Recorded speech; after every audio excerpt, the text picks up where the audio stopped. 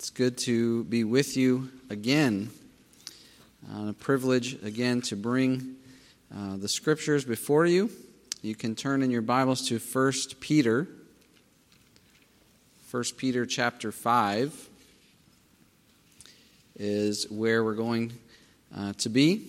1 Peter chapter 5, verses 5 through 7. I'll read our text this morning, and then we'll ask the Lord's help in prayer. 1 Peter chapter 5, starting in verse 5. Likewise, you who are younger, be subject to the elders. Clothe yourselves, all of you, with humility towards one another, for God opposes the proud, but gives grace to the humble. Humble yourselves, therefore, under the mighty hand of God, so that at the proper time he may exalt you, casting all your anxieties on him, because he cares for you. Let's pray. Lord God, we've sung already the point of this passage, Lord, our being empty of power, of goodness, but your good care for us that you will provide, the Lord will provide. And so, Lord, we come to you with thankful hearts that you do care for us, Lord, and that you've displayed that care so clearly in sending your Son, the Lord Jesus Christ, to take the burden of our sins upon himself, as we read, to be mocked, to be regarded as the refuse of the world for our sake, that we might be lifted out of the refuse of sin and made children of God. Lord, open our eyes this morning as we look at this passage, Lord. Open our eyes to see our own smallness and your greatness, your goodness beyond measure, Lord. Lord, I ask for your grace especially to speak to your people this morning. Help me to speak clearly. Lord, we pray that you would exalt yourself in the name of your Son through this time. And we ask this in Jesus' name. Amen. Amen. So this passage came to my attention recently. Pastor Von Dolosky was preaching there at Grace Emmanuel the ordination service of Brother Dan Simpson, and of course he was talking from the beginning of chapter 5, the charge to the shepherd the flock of God. But my eyes fell down to verse 6, and it really the Lord really pierced my heart with verse 6 and verse 7. So I've been meditating over this passage, and I thought, well, you know, what better way to meditate over a passage than to write a sermon about it and share it with you. So I hope you will benefit from this. So we're going to go through especially verse 6 and verse 7, but verse 5 will provide some more context later on. But I want us to look at just each phrase here that Peter uses here. And so first, of course, the main commandment of verse 6 is humble yourselves. That's the main command, the main thrust of this passage. Humble yourselves. And of course, to humble is to cause to be low or abased. All right, and of course, the opposite of that is pride, right? To be puffed up or to exalt oneself. And because of our sinful nature, of course, our tendency is towards pride, to puff ourselves up, to see ourselves as more important, more wise, more capable than we really are. And it's this tendency towards pride, more often than not, that is the root of the conflicts that we have at home or in the church or in the workplace. It's often the source of our own discontentment and frustration with life. We are puffed up. We think we deserve more from life than what we're getting. Matthew Henry comments on this passage. He says, "Humility is the great preserver of peace and order in all Christian churches and societies. Consequently, pride is the great disturber of them and the cause of the most dissensions and breaches in the church. So to be humbled, though, requires that we see ourselves rightly. And that only happens when we see ourselves in the light of biblical truth. All right, to be humble, again, let me repeat, to be humble requires that we see ourselves rightly, but we only see ourselves rightly when we see ourselves in the light of biblical truth. Calvin says that wisdom can be divided into two branches: the true knowledge of God and the true knowledge of ourselves. And that we can only truly know ourselves or see ourselves in the light of right knowledge of God. So we must see ourselves first. We need to see God rightly. Then we will see ourselves rightly and be humbled. So again, commenting on this passage, John Calvin writes, Peter calls those humble who, being emptied of every confidence in their own power and wisdom and righteousness, seek every good from God alone. And it's funny because I think our brother just summarized that idea in his prayer this morning, right? That we would see ourselves rightly and see that all of our good comes from God alone. So I want us to look at 3 examples of this biblical humility. And the first example of this we're going to look at is in Job chapter 40. You turn in your Bibles to Job chapter 40. And of course, if you're familiar with the story of Job, Job is going through great trials. Although God himself has said Job is a blameless man, yet he has given Satan permission to test Job and to take away his family, take away his riches, take away the things that were dear to him, and even afflict him with great diseases and pain. And of course, the chapters up to chapter 39, I believe, is him arguing, or 38, is him arguing with his friends, right? Having a theological discussion. Why is this happening to me? This shouldn't be happening to me. I'm a blameless man. God should be giving me all blessings. And then, of course, Job gets an audience with God, and God does all the talking. And in chapter 40, we see a humbled Job, right? Chapter 40, verse 3.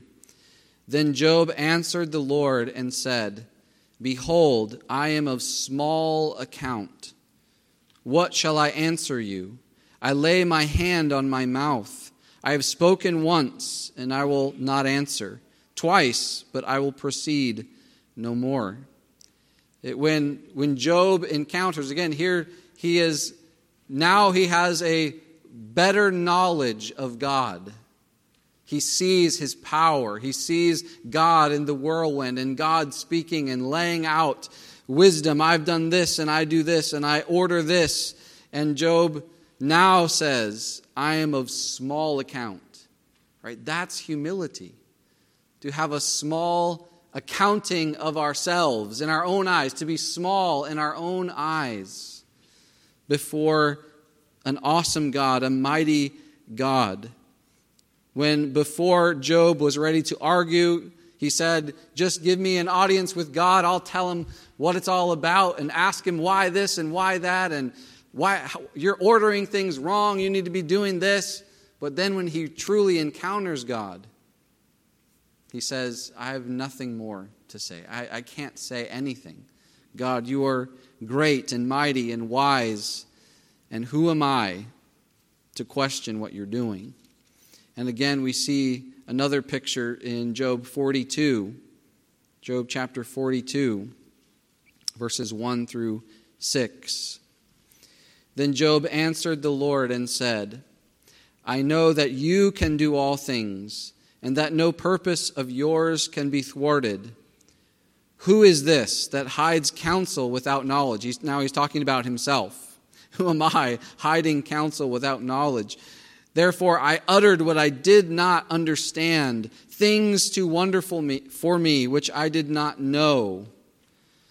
And now Job sees his ignorance, right? When before he's arguing philosophy with his friends who are arguing back. They think they know it all. They think they have the universe figured out. And then Job encounters God and he says, I have no idea what I was talking about. I was blabbing foolishness.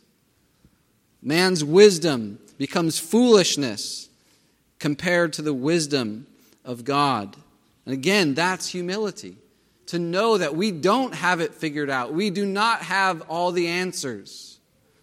And that even what we know, we don't know what we should know or as we should know it. So Job shows us an example of humility before God. Let's look at another example, 2 Samuel chapter 7. 2 Samuel chapter 7.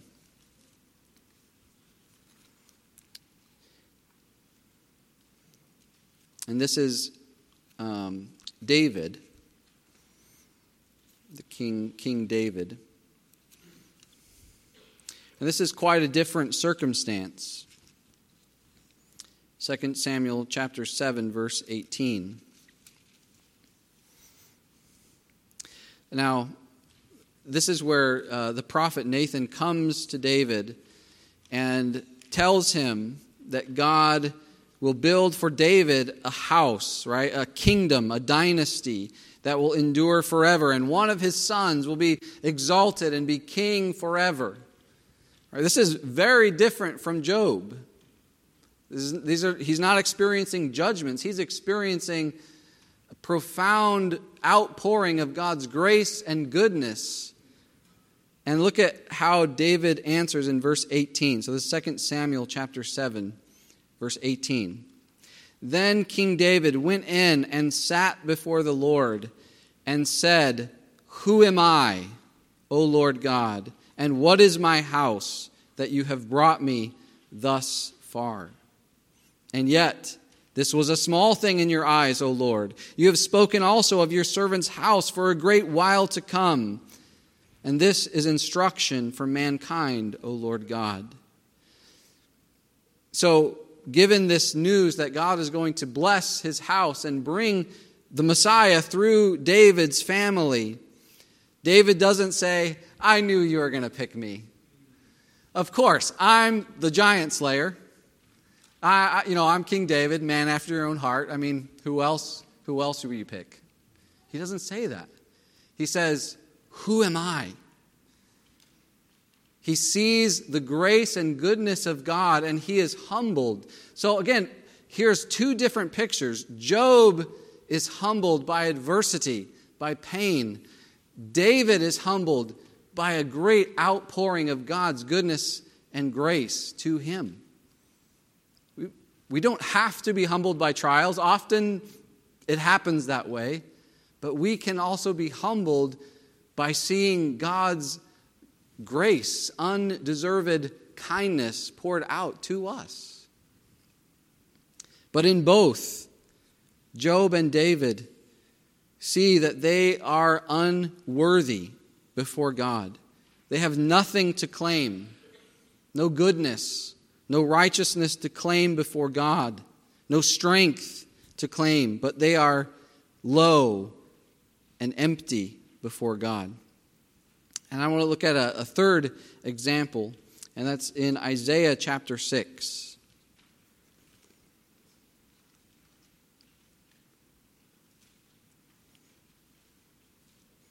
Isaiah chapter 6.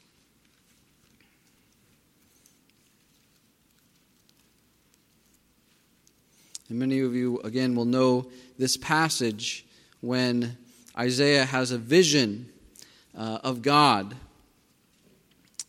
in his glory filling the temple. Isaiah chapter 6. I'll start in verse 1. In the year that King Uzziah died, I saw the Lord sitting upon a throne, high and lifted up, and the train of his robe filled the temple. Above him stood the seraphim. Each had 6 wings. With 2 he covered his face, with 2 he covered his feet, and with 2 he flew. And one called to another and said, Holy, holy, holy is the Lord of hosts. The whole earth is full of his glory. And the foundations of the threshold shook at the voice of him who called, and the house was filled with smoke.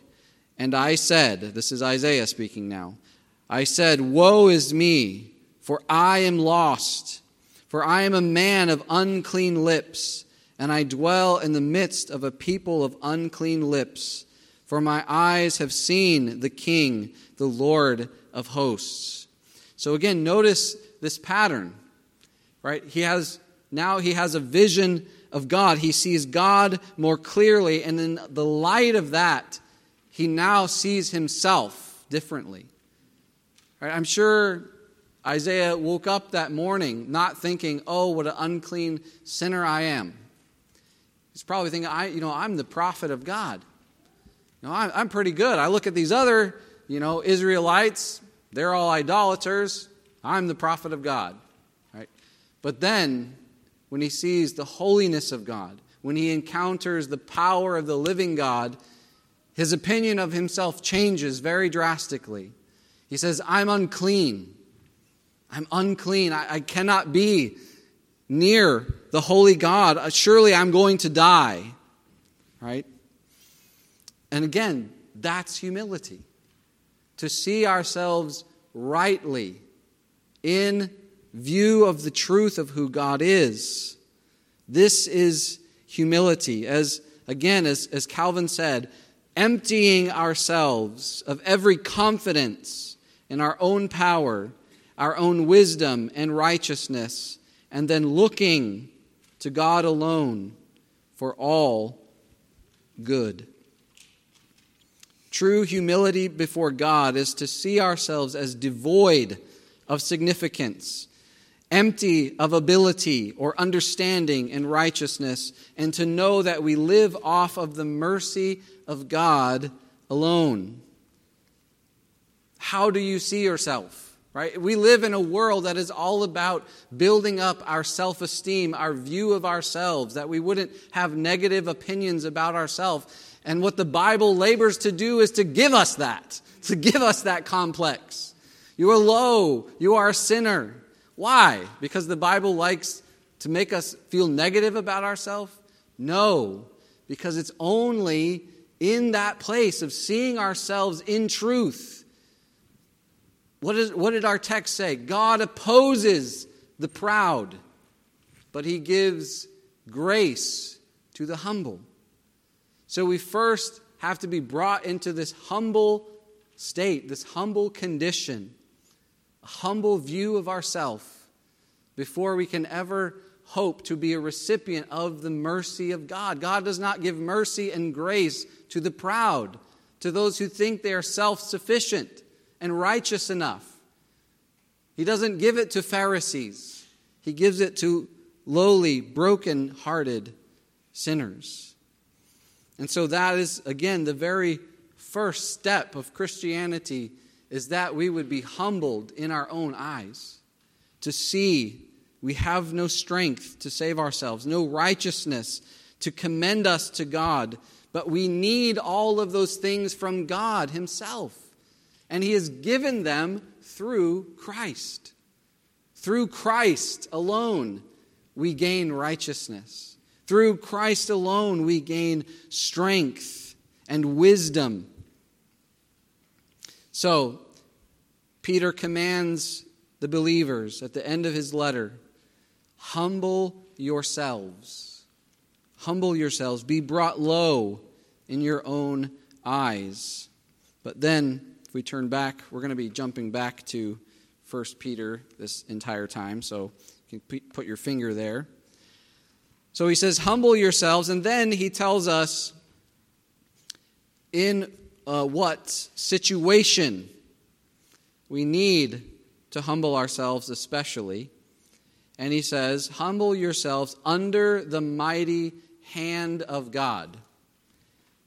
What does Peter mean by this phrase? Under the mighty hand of God. Well, to answer that question, we can look at the larger context of the letter and then at the immediate context of the passage. So throughout the letter of 1 Peter, we see that he is writing to Christians who are suffering at various levels for the sake of their faith in Jesus Christ. If you turn to 1 Peter chapter 1, you'll find that he addresses this letter to the elect exiles of the dispersion. He's referring to these Christians as strangers who have been tossed out of their home, right, wandering a foreign land. And then in verse 6, chapter 1, verse 6, he says, "For a little while, if necessary, you have been grieved by various trials." So these are Christians who are experiencing many varied trials and difficulties. And in chapter 2, verse 21,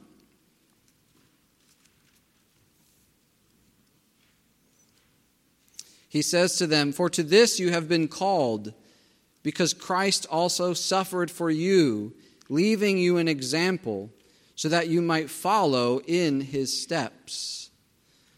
That he is calling them to imitate Christ's submissive obedience that will take them through difficulties and trials. And then go to chapter 4, verse 19.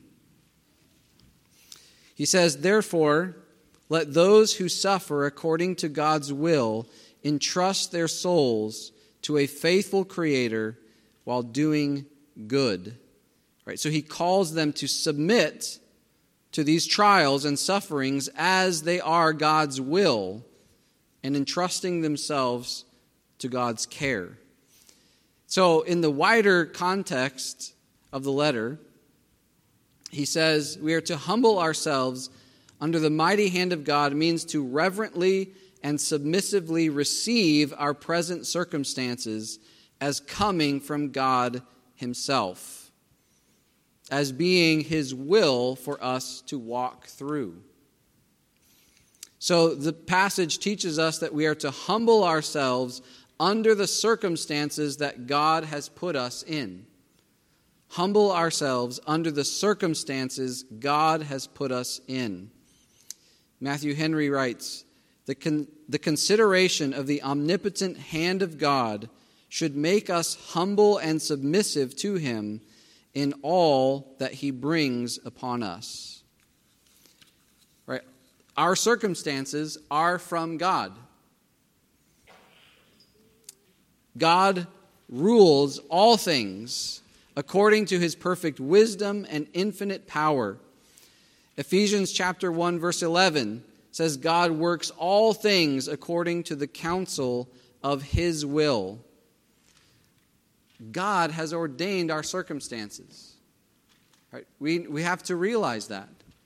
Whatever has come into our life has come in from God. Right? It's not happening by chance. It is not a coincidence. It's not an accident. Although it might be true that our circumstances sometimes are a result of our own choices, whether good or bad. Sometimes they are a result of our own sins, or they might be a result of others sinning against us. Yet, the Scripture shows us over and over again that God rules even over those circumstances. He rules even over the sins of his own people and the wrath of their enemies. Right? Think of Joseph, right? Joseph and his brothers. God ruled over that situation. Joseph could say, "It is God who sent me to Egypt." Yes, he used your jealousy. He used your sin. That doesn't get you off the hook for that. But it was God who sent me to Egypt to save your life. We even think of the crucifixion of the Lord Jesus as we were reading. There's much sin there, many enemies coming against Jesus Christ, plotting, thinking they're accomplishing their purpose. And what does God do? He turns it. It was his foreordained purpose, Peter tells us in the book of Acts. You accomplished what God decided would happen beforehand. That same sovereignty is over every one of our lives. And so God calls us, Peter here in this passage calls us to submit to the circumstances that God has put us in, to humble ourselves before him. Receive those circumstances. So, Christian, let us resolve to walk these valleys of humiliation, these difficulties, as long as God sees fit to keep us there, because his purpose is good. And we will see more about that later, his good purpose for us. But secondly, when we look at the more immediate context that Peter is talking about in chapter 5, there's another way in which he wants us to humble ourselves under God's hand. Look at 1 Peter chapter 5, verse 5. Likewise, you who are younger, be subject to the elders. Clothe yourselves, all of you, with humility towards one another. For God opposes the proud, but gives grace to the humble. So this passage also teaches us that we must humble ourselves before the people that God has placed around us. The people. And first he says the elders, right? But it's one thing to humble ourselves before God. It's often more difficult to humble ourselves before others. Peter himself, think about Peter's life. In Luke chapter 5, verse 8, when Jesus blessed Peter and his fellow fishermen with a miraculous catch of fish, what did Peter do? He fell on his face before Jesus, humbly, and said, "Depart from me, I'm a sinful man." Right? It's a display of humility before God. But then, no doubt, Peter participated in the disciples arguing about who was the greatest. So he went from, "Depart from me, Lord, I'm a sinful man," to, "I'm better than you are." Right? And it's so easy for us to do that, isn't it? To have a humble attitude before God, but yet a prideful attitude towards other people. But Peter here calls us as Christians to clothe ourselves with humility towards one another, beginning with those that God has put in leadership in his church. He applies this especially to our elders, those that God has called and that the church has ordained to be under shepherds. They are the one that God has called especially to instruct us, to correct us, and even to rebuke us when it is necessary. Today, I think people see pastors as glorified religious life coaches. Right? They want encouragement and positivity only from their pastors. But when the moment they cross over to correction, they are very much offended. Don't tell me I'm doing something wrong. But, Christian, the Lord Jesus Christ has given you a great gift in qualified elders, men who are meant to be a help to you. According to Hebrews chapter 13, verse 17, elders are meant to benefit you, to do you good by watching over your soul. Right? Would we refuse a benefit? Refuse a special gift that Jesus Christ has given to us? That's what your elders are. So you are called to humbly obey and submit to them. And only humility can cultivate that attitude. Turn over to Psalm 141. Psalm 141.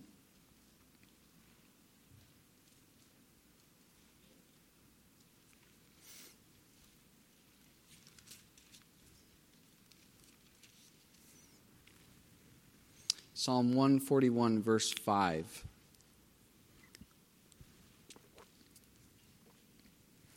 David here is writing. He says, "Let a righteous man strike me. It is a kindness. Let him rebuke me. It is oil for my head. Let my head not refuse it."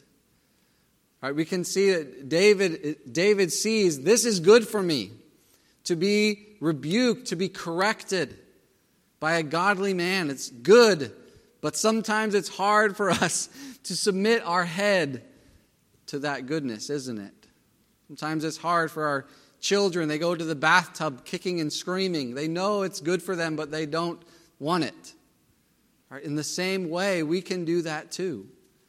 We can refuse what is good for us, but it takes a heart of humility, a humble view of ourselves before God and before others to receive that good correction. I pray that we would have that humble heart in ourselves. Because again, how does Christ do his work through his church? Well, he does it through his word. He does it through his Spirit. But he also does it through these offices that he has ordained to be shepherds, under shepherds to his people. So we are to humble ourselves towards our elders, those that God has put in authority. But this attitude of humility must also extend not only to our leaders, but Peter says to one another. God has placed you in a church community, in a covenant community. And this assembly is filled with people who are just like you, fellow sinners who have weaknesses and gifts of grace given to them. People who are still in the process of growth and sanctification. And of course, in this community, we will inevitably have offenses, differences of opinion, and even sins against one another.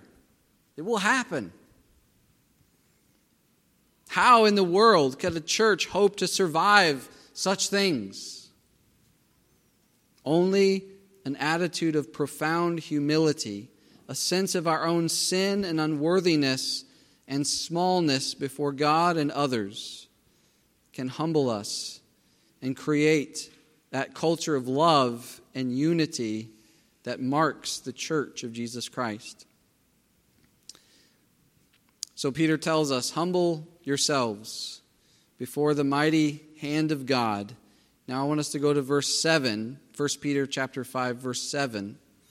I know I'm skipping things. I can't cover everything or we'd be here many more hours.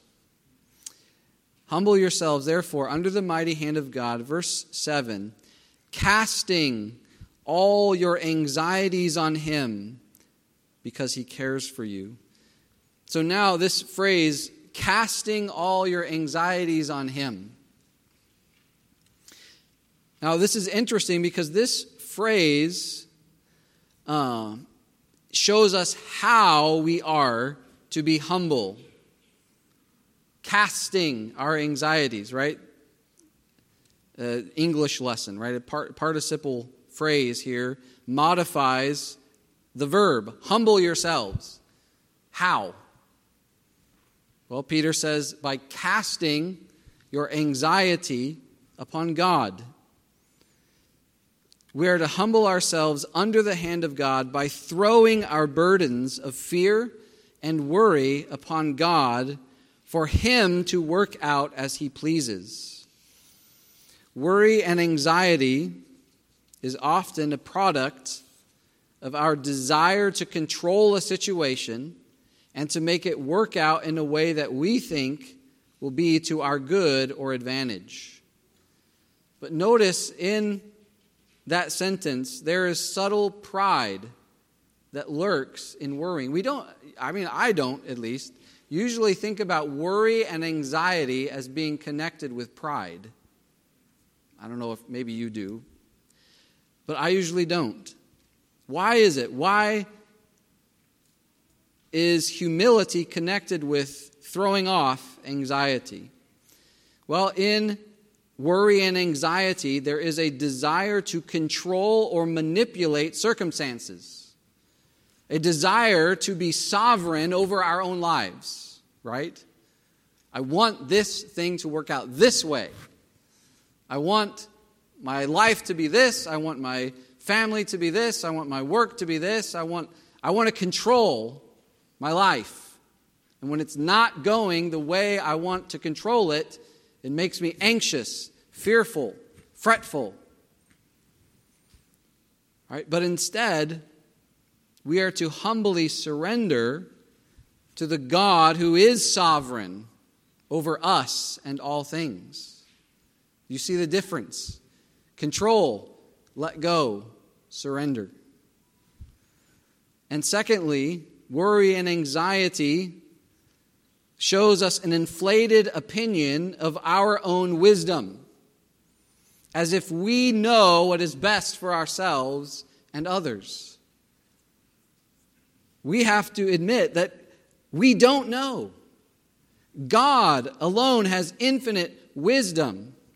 Right? Do you think that Joseph said, all right, I am going to annoy my brothers so bad that they will sell me as a slave, and then I'll make my way to Egypt, and there I'll be in prison, and then just at the right time, I'll interpret a dream that Pharaoh has and step up to the highest position?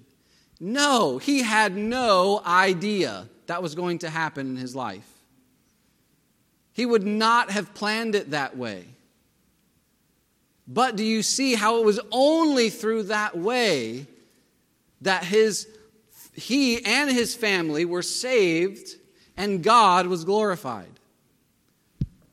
Joseph never would have chose that for himself. And the same is true for us.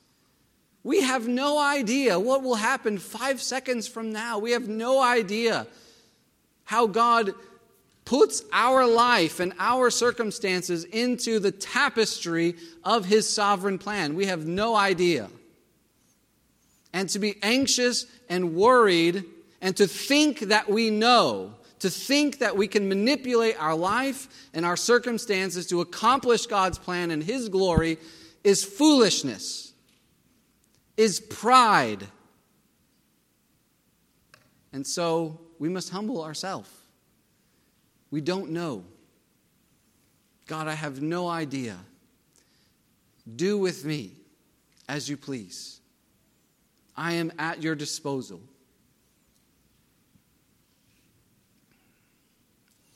And so Peter calls us to take that worry and take that anxiety and to cast it upon him. Right? Makes me think of Pilgrim's Progress. Yeah, that burden of sin that Christian carry. Take that burden of worry and throw it. And how do we do that? Well, Philippians chapter 4, verse 6 through 7. Turn over there quickly. Philippians chapter 4. How do you cast worry and anxiety away? You know, for most of us, it's a yo-yo. You throw it away and it comes right back. Right? I don't want to worry about that. And then it comes back. So Philippians chapter 4, verse 6. Do not be anxious about anything, but in everything, by prayer and supplication, with thanksgiving, let your requests be known to God. And the peace of God, which surpasses all understanding, will guard your heart and your mind in Christ Jesus. We cast away anxiety through prayer. By taking that burden of worry, anxiety, and fear and putting it upon the shoulders of Christ, of Almighty God. Lord, I cannot hold up these anxieties and fears. I cannot take them. You take them. I think it was George Mueller who talked about rolling his worries and cares upon the Lord in prayer. So we must cast our worries like an anchor into the sea, so that they may rest upon the rock of an omnipotent God. And so that brings us then to the last phrase I want to look at in 1 Peter chapter 5. The ground, the foundation of all that Peter is saying. Humble yourselves, therefore, under the mighty hand of God, so that at the proper time he may exalt you, casting all your anxieties on him, because he cares for you. Right? That last phrase is the foundation for everything that Peter is telling us to do. In the face of difficult circumstances, how can I humbly submit to what God is doing in my life? How can I not worry? How can I not be anxious about my life or the trials that I am facing? Peter answers us. He says, this is why. Because the Almighty, omnipotent God cares for you. He cares.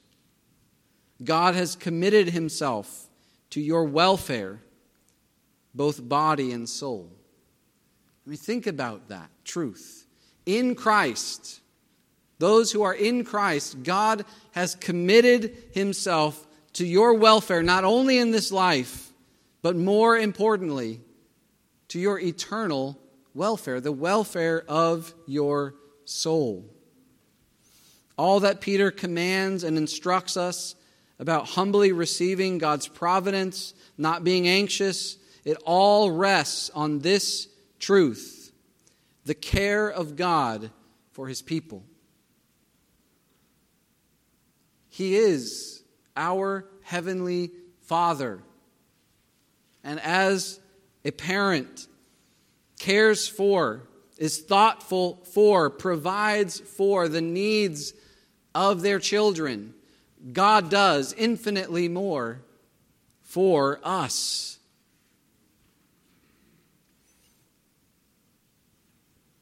The care of God for his people is like a nail that is firmly fixed. It is a truth that we anchor our life on, body and soul, for all eternity. But you might say, well, how can I be sure of God's care? How can I be sure of this?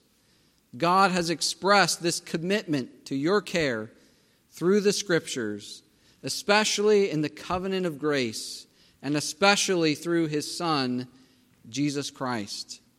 He has made Jesus Christ our mediator, our representative, and as such, he has become the surety or the guarantee of our eternal joy and good in God.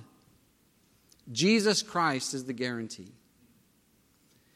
Jesus Christ, the God-man, fully God and fully man, his sinless life, his substitutionary death on the cross for our sins, his resurrection from the dead, his ascension to heaven, where he intercedes for us.